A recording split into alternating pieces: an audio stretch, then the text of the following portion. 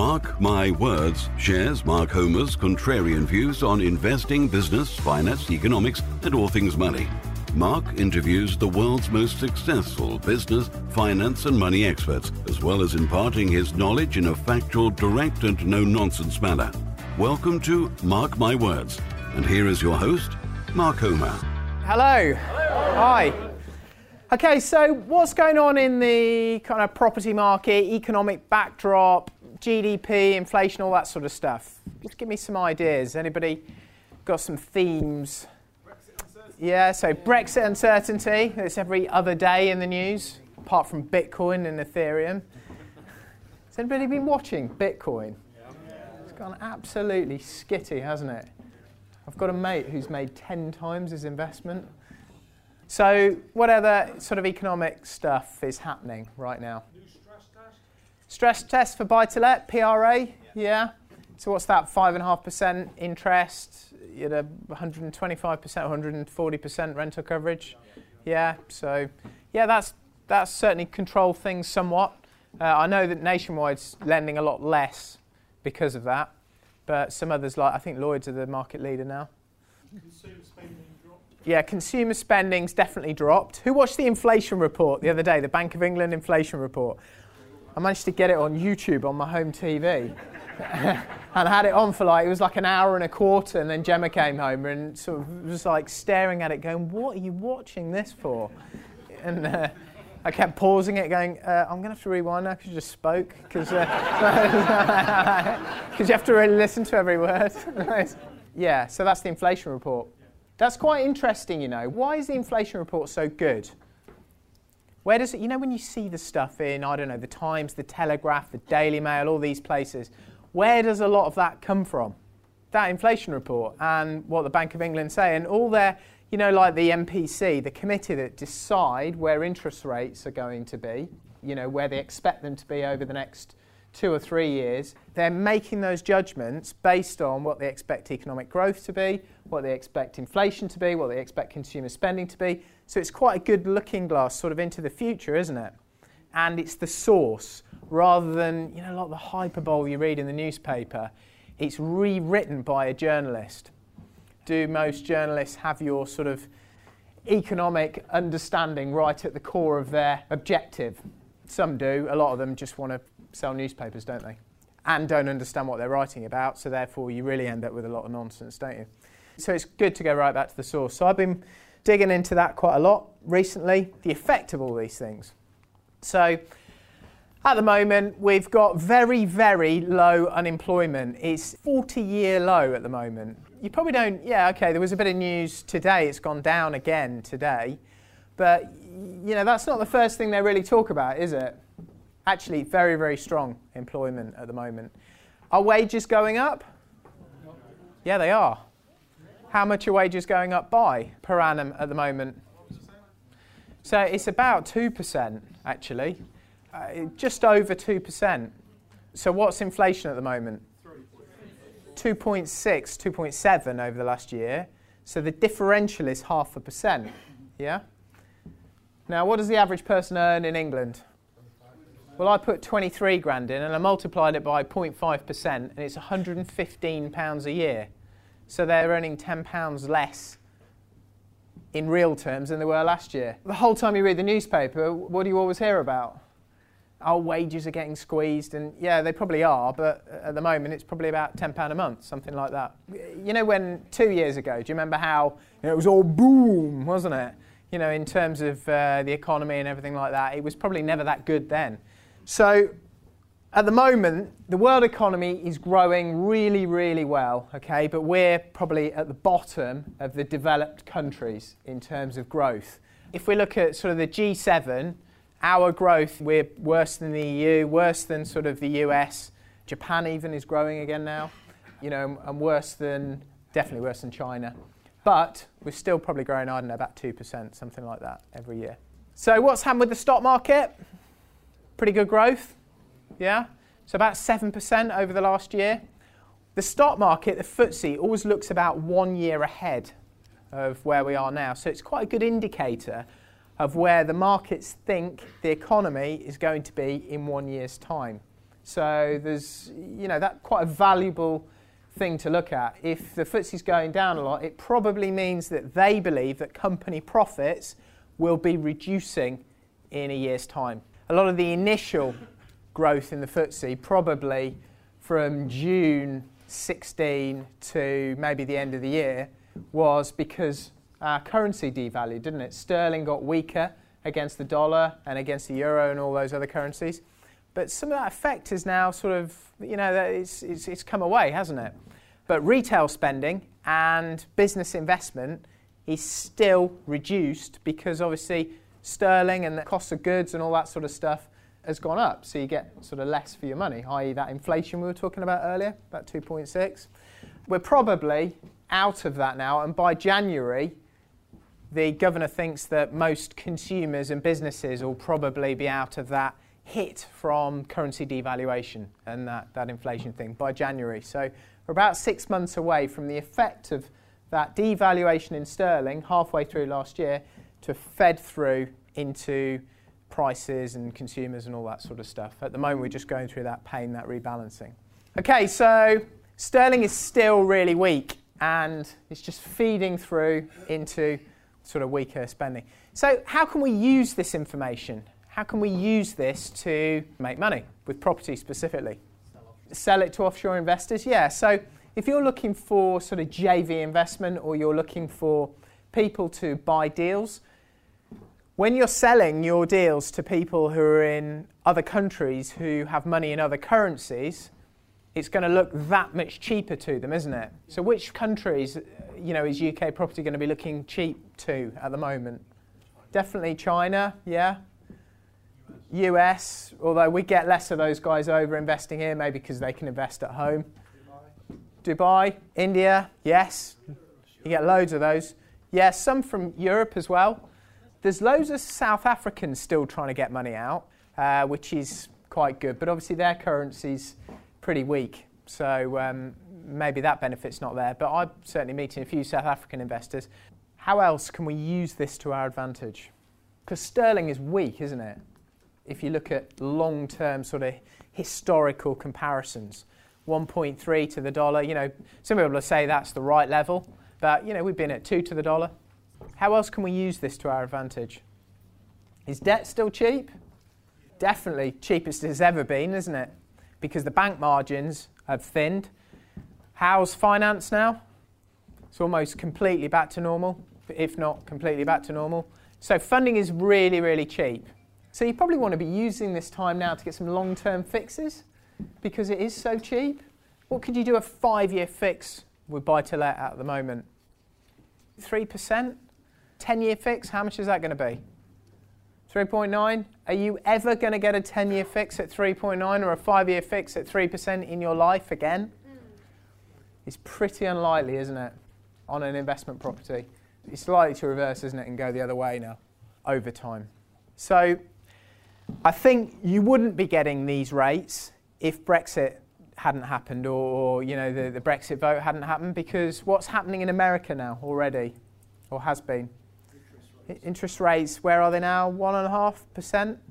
So they've already had a few rises in America. I suspect we would have been shortly behind if we hadn't had all this sort of Brexit uncertainty and issues around leaving the EU.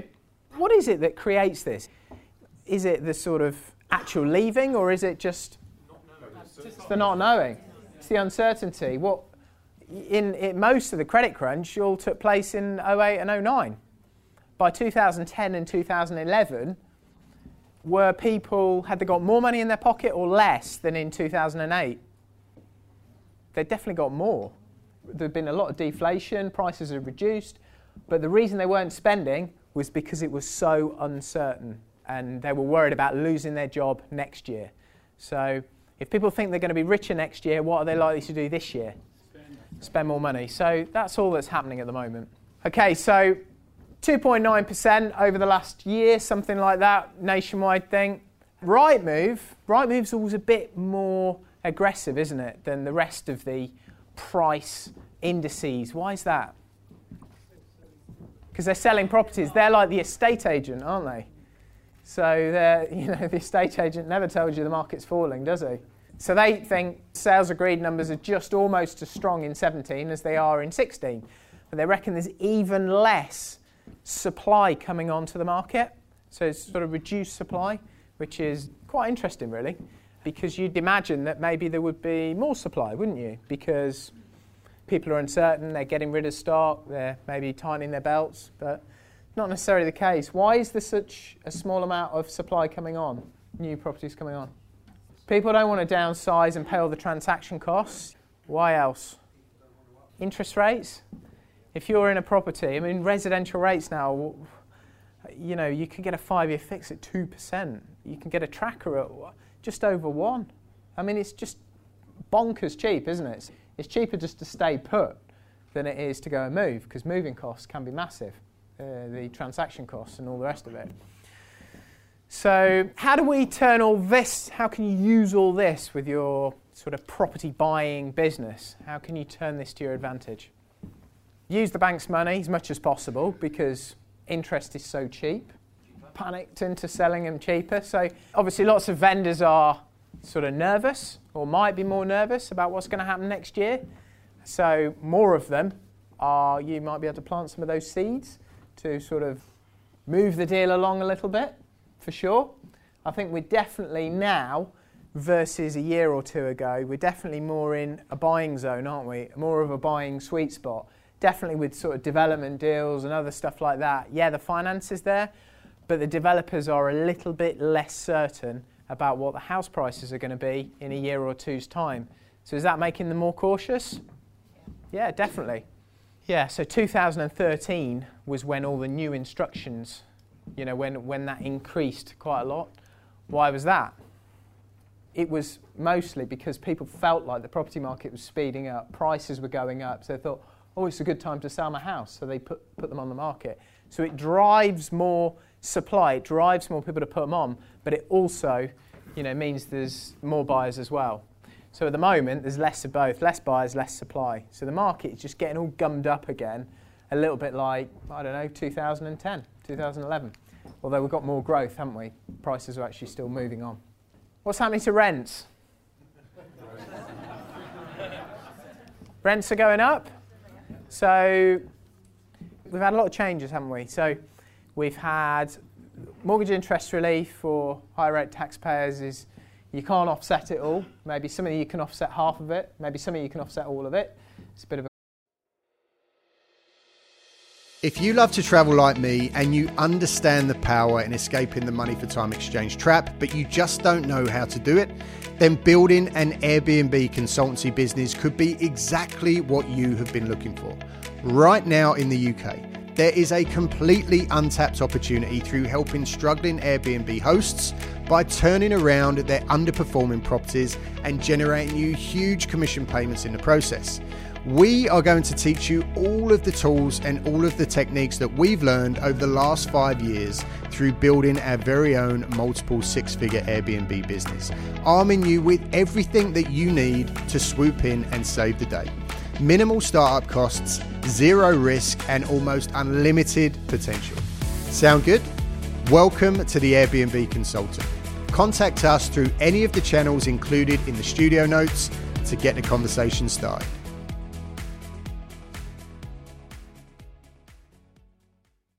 Complicated equation, but there's definitely some big change there. Stamp duty's gone up, and there's a couple of other reliefs that they've removed as well.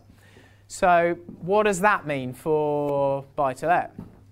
Costs are higher, less people are buying. How many less landlords this year in percentage terms are buying versus last year? 80, but probably a bit high. It's reduced significantly, certainly around here. There are a lot less landlords buying. It's really significant. You know, it's more difficult to say get buy-to-let mortgages, and it's more difficult in people's minds. They think they're going to pay a load more tax. It's not necessarily the case, is it? Because they could buy in a limited company.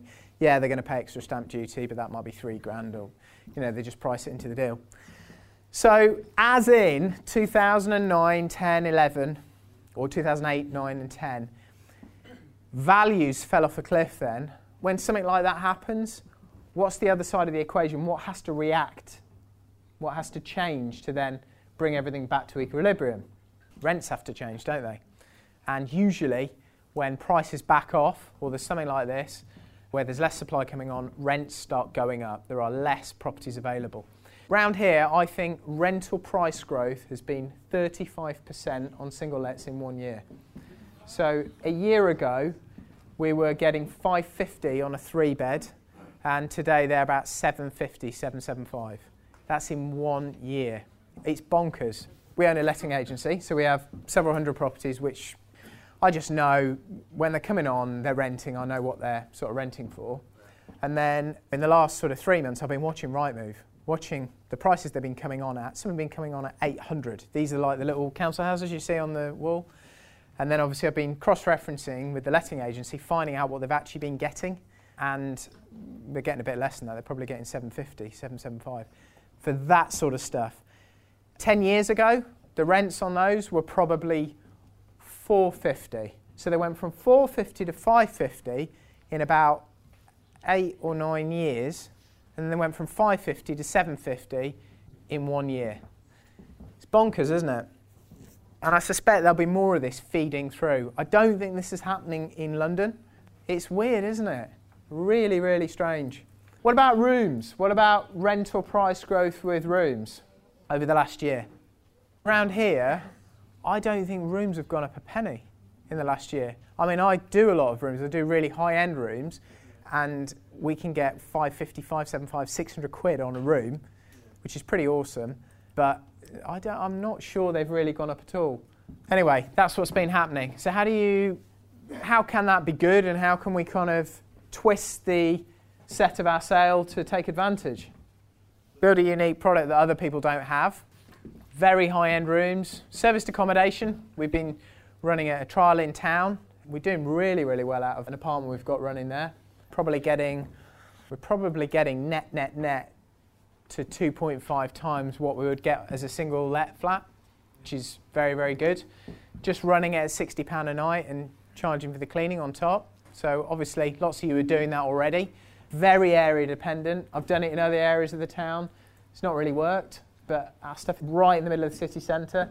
It's basically competing with the hotel next door. You just price it 10 quid less and they get an apartment. That's working really well. How else can you take advantage of this stuff, these changes, these structural changes? So what's happened to yields as the rents go up?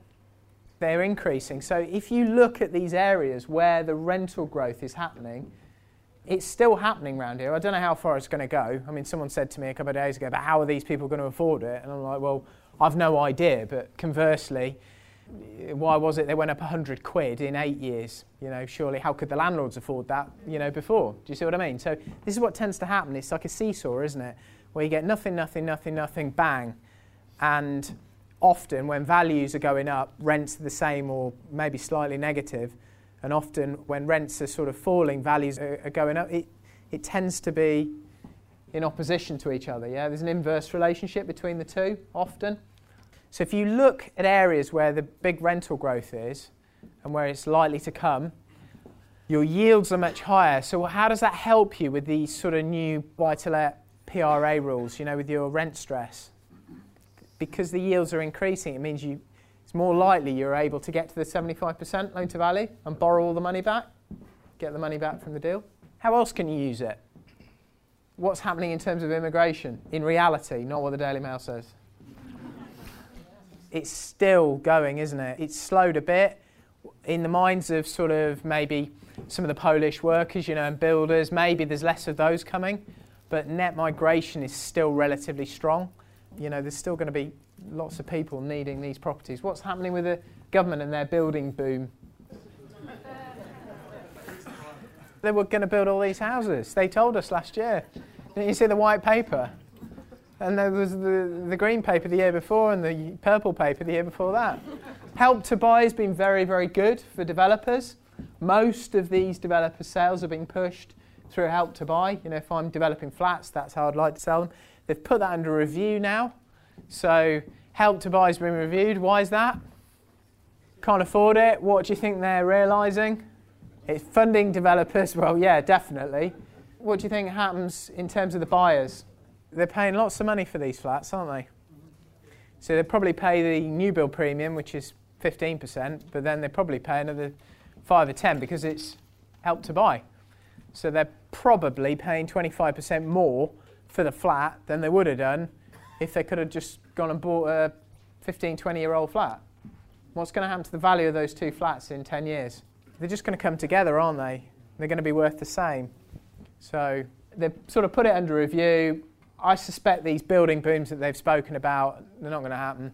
So, housing supply, I think they'll continue to build them at current rates, but if they mess with Help to Buy, like they suggested they were going to do a week ago, did you see what happened to the house builder shares a week ago?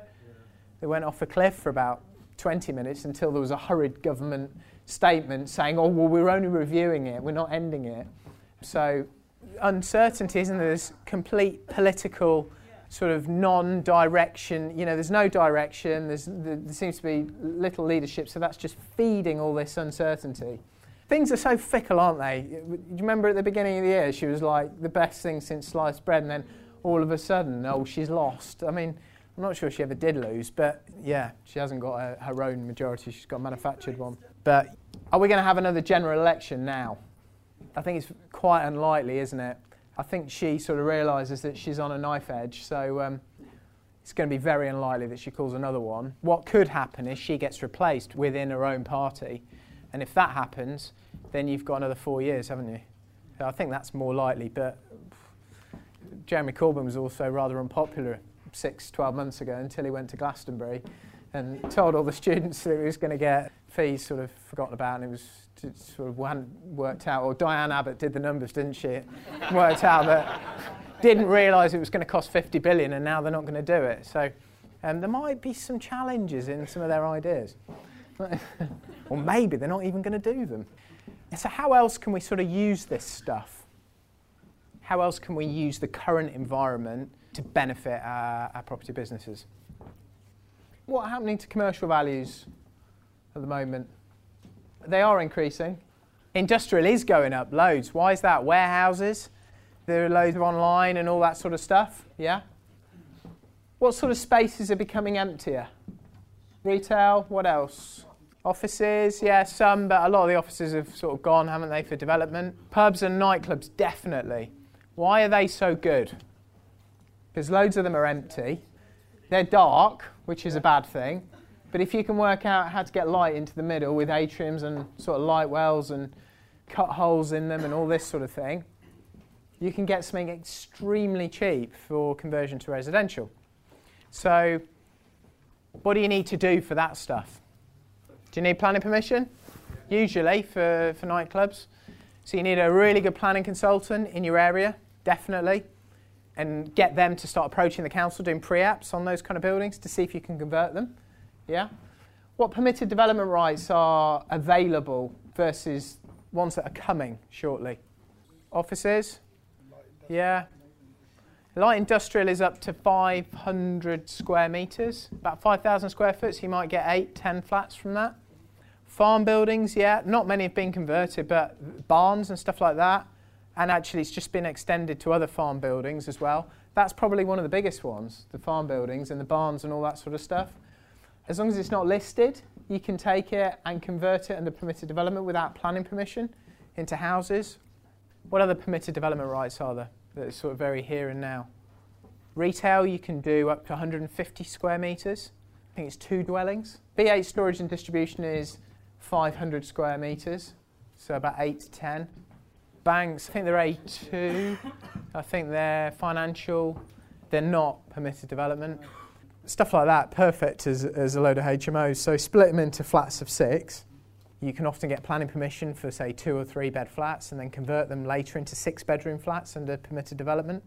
So they can be a great thing. There are a lot of banks. Yeah, very good. No permitted development rights for HMOs in Wales, though. What other sort of commercial stuff is unloved at the moment, not really working, convert? Care homes, yeah, quite a few of those that are empty. You have to get planning. Post offices, you need planning for those. Big dark areas in the middle. But yeah, there are. The odd post office comes up. I think a lot of it is just these nightclubs and drinking establishments. There's still loads of pubs, aren't there? That terminal decline in pubs has just gone on and on and on.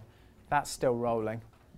Casinos, There are less of those, aren't there? I wonder why that is. Is it on? Maybe because it's gone online. Police stations, definitely. I've done one of those. Well, it became an office, and then it became flats that I did. Turned the cells into a few apartments. Seriously. It was permitted development, though, because it had been an office in 2013. Churches, yeah, one of those went in town. Churches can be quite good. A lot less people going to church. There are. Yeah, barns. Barns are permitted development, as long as they're not listed. So barns are great. Yeah, really good. But they're going to be sort of village-based, aren't they? So maybe good as flips rather than, you probably develop it and then maybe sell them. I'm not so keen on buying stuff and renting it out in villages. I don't know everyone else's experience, but probably not so good. Barclays are doing a 10-year fix on residential, 10-year fix at 2.3. That's rather cheap, isn't it? 10-year fix at 2.3. Do you think if you need to access some JV funds or, some funds for investment, is that potentially a good place? Your own home's got to be good. Definitely very, very cheap, and that's going to protect you against interest rate rises. Anyone see my article on sort of buying a house, a bigger house recently? How to get around the stamp duty issues? So a lot of these sort of bigger buildings that are, maybe they're commercial or maybe they're a house that's just not had much done to it. If it's been empty for 2 years or more, the conversion works can be billed at 5% VAT instead of 20% VAT. But like, when you're converting a commercial building into residential, it's 5% VAT, not 20. A little bit like if you're making a house into a HMO, the conversion works are 5%, not 20. It's the same with an empty house that's been empty for 2 years. So if you can find something that's not had any work done to it, or it's in a dilapidated state, A, you're going to get it a hell of a lot cheaper, because obviously there's all the refurb works to do. B, you'll save 15% on the VAT converting it. And because the purchase price was so much lower, you're going to save all that stamp duty. But you're still going to add the value and have something really nice, but not pay the extra stamp duty on it. So that's a strategy that I've employed recently. I did it with my own home and, saved bag loads of stamp duty doing that. And then just paid 15% on most of the building works, which is quite good. Sorry, 5%. Saved 15%, paid 5% VAT. So that's a good one. If you're building a new build, there's usually no VAT on that. So the builder will usually just bill you with 0 VAT. What other kind of buildings can we do this with? Loads of hotels are having challenges from where? Airbnb and serviced accommodation. There's a Premier Inn. Some of you may have used it. Did you see the extension that went on the side a little while ago? They told us that was just because of us. They put that extension on because that was full all the time. Those kind of Premier Inns now are, getting really eaten away out by all these little Airbnb or Booking.com flats because people are doing them cheaper, servicing the market with that. So there are quite a few hotels that are coming empty or coming up for sale, for sure. What are a lot of people doing with those hotels? I know some people that are just doing Airbnb with them and turning them into serviced apartments, yeah. Flats, potentially. Care homes, they're doing a bit of that around here. And one of the huge advantage of buying hotels and retail and converting it like that and all this sort of stuff, what is a huge advantage? Yeah, services are usually there and usually there's enough. The capital allowances on them are massive. Hotels, there's probably more than offices. I mean, capital allowances on a hotel could be 30% of the purchase price. So let's say you have, a hotel, let's say it's cost you $500,000. Obviously, this is in round terms. A guy has to come and have a look at all the plant and machinery and find all the air conditioning and find the lights and find the switches and all that sort of stuff. In round terms, you could look at a potential saving of that sort of stuff. If it was 30% on a hotel or offices, often about 20%. On a £500,000 purchase, 30% is £150,000 in capital allowances that could be offset potentially at 40-45%. So that could be a 50 grand tax saving. Quite a lot of money, isn't it? Do you get anything on the conversion works? You do. Just on the communal areas between the flats or between all of the residential. There are communal areas and the car park and all the plant and machinery items, yeah? So buying commercial and converting it, there's some quite big tax advantages as well as the VAT, as well as the capital allowances and the value uplift. You know, when you add all that stuff together, it suddenly becomes quite nice, doesn't it?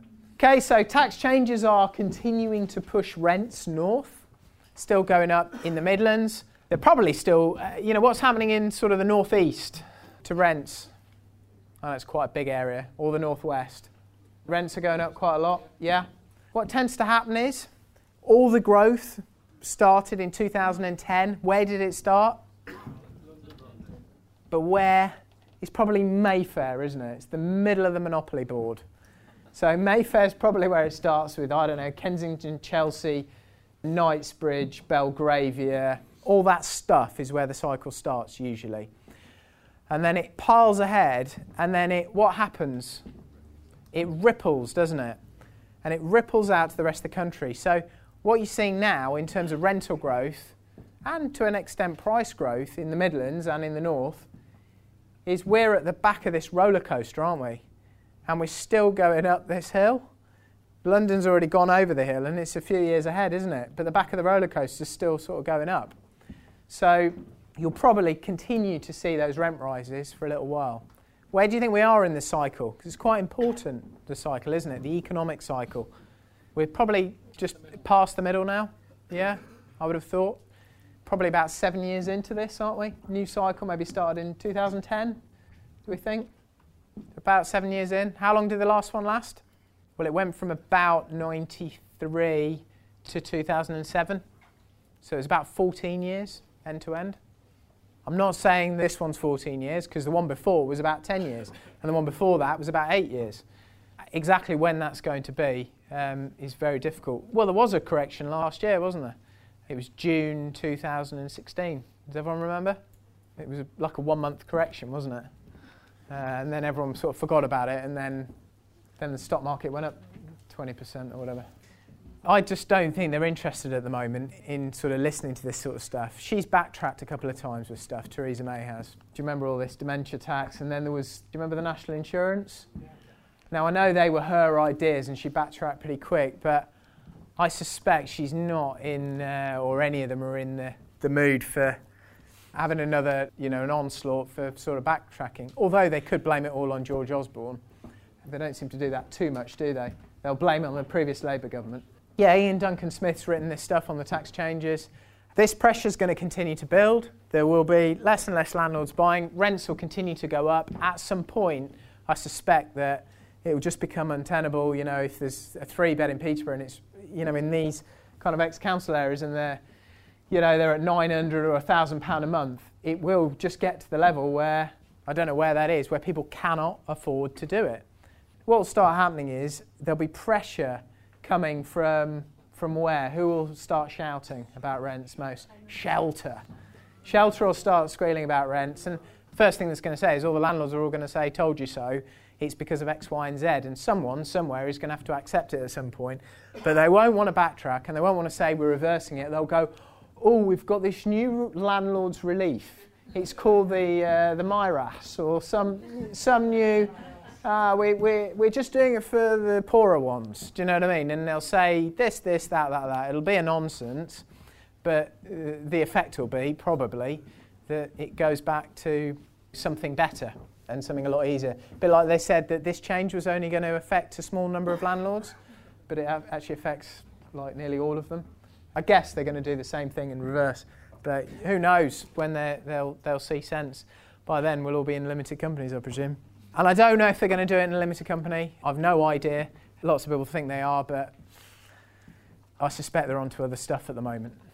Stamp duty, though, there's definitely more pressure, I'd say, building on that with more expensive homes, because there's loads of old people retiring, wanting to downsize now, and they can't, and they won't. So there are these bigger, underutilised properties that they can't afford to move. So that's not very efficient for, the housing market. Lots of people haven't got anywhere to live. They'd much rather utilise those by, putting larger families into them. So eventually that will probably build even more than the renters. So Help to Buy is on to 2020. That's house building, and that's driving a lot of new house purchases. That's what's keeping that going. But there's going to be a review. I suspect in the review they may control the prices that developers can sell these units at. Make it more like, they have to sell Help to Buy ones at a similar rate to what somebody who hasn't got a Help to Buy mortgage is getting. And then I suspect there'll probably be a little bit more growth when the sort of future planning reforms go through. Some of this white paper stuff is due to come through and it will be implemented, and I suspect there'll be some more growth then. What about HMO licensing? It's sort of gone quiet, hasn't it? Remember it was supposed to happen in October, where almost all HMOs will be licensed. I suspect it will happen, but it seems to have been delayed again. So that doesn't seem to be going anywhere at the moment. We got a selective licensing scheme. Let's say they introduced it a year ago. Wayne, who owns the letting, he's my business partner, who owns and runs the letting agency. He was up all night, filling all these application forms in, all the rest of it, for a long period of time. In 1 year, he's done several hundred properties. I don't know, let's say he's done 300, had to put them through the selective licensing system. They have inspected 2. And they've got 3 people in the department to do all the properties in Peterborough. I spoke to someone the other day, and apparently, even without all the travel time and filling in the paperwork and all this sort of stuff, it's going to take them 7 years just to get around that initial batch. So, okay, so we're pretty much... Oh, yeah, the inflation report. I haven't done that yet. January, the pressure should subside. There's loads of these sort of spending decisions that are being deferred and delayed. Do you remember we got that sort of pressure cooker pop 2011-12 where decisions had been delayed 2 or 3 years? And there was double bubble, wasn't there, especially in the property market and in the economy. I suspect that may start to happen when there's more certainty, because all the decisions that weren't made, suddenly companies and consumers will, they'll make twice as many decisions and purchase decisions and investment decisions. So you probably will see a bit of a rush when the certainty comes back. Another interesting thing, they're talking all the time about these car loans and consumer credits skyrocketing and it's out of control and all this sort of stuff. Listen to the inflation report. The number of consumers that have taken out loans that are more than 40% of their income is at 1.25%. In 2012, it was 2.5%. So actually, it's much, much better than it was sort of 4 or 5 years ago. Banks are almost fully repaired now, and it's taken a hell of a long time. So that's probably not as big an issue as the papers are liking to suggest. Why are they suggesting it's a huge issue? And it's going to create another bust. Sell newspapers, but it's a sort of reminder, isn't it, of what happened in 2007, 2008, and people will sort of believe it, but I don't think it's necessarily the reality. I suspect there's a load of these car loans that are going to go wrong, and for the companies that have doled these loans out, especially, contract hires. Anyone listen to my podcast on contract hire? Contract hire cars since 2010 have been so cheap because they're all predicated on the used values staying high. The second-hand values of cars are really high, so therefore they let you pay a very low monthly payment. You just hire the thing, and they take all the risk. At some point, those used values are going to go bang. They're going to have huge losses. So they're too cheap, so it's quite a good thing to do. If you're contract hiring, get your LLP set up, put all the costs through that for your property business or, for your mentoring business or whatever it is you're running. That's still very, very cheap. PCP is quite cheap as well. So I suspect we're probably just a little bit beyond mid-cycle. So first interest rate rise looks like it's going to be about mid-2018. At the moment, that's the central prediction. And then gradual and limited extent of rises, perhaps 0.75% increase over 3 years. That's what the yield curve is showing at the moment. That's the market prediction. And but remember, US is now at 1.25. Well, it depends which rate you look at. It's 1.5. I think there's a Fed funds rate and there's another rate.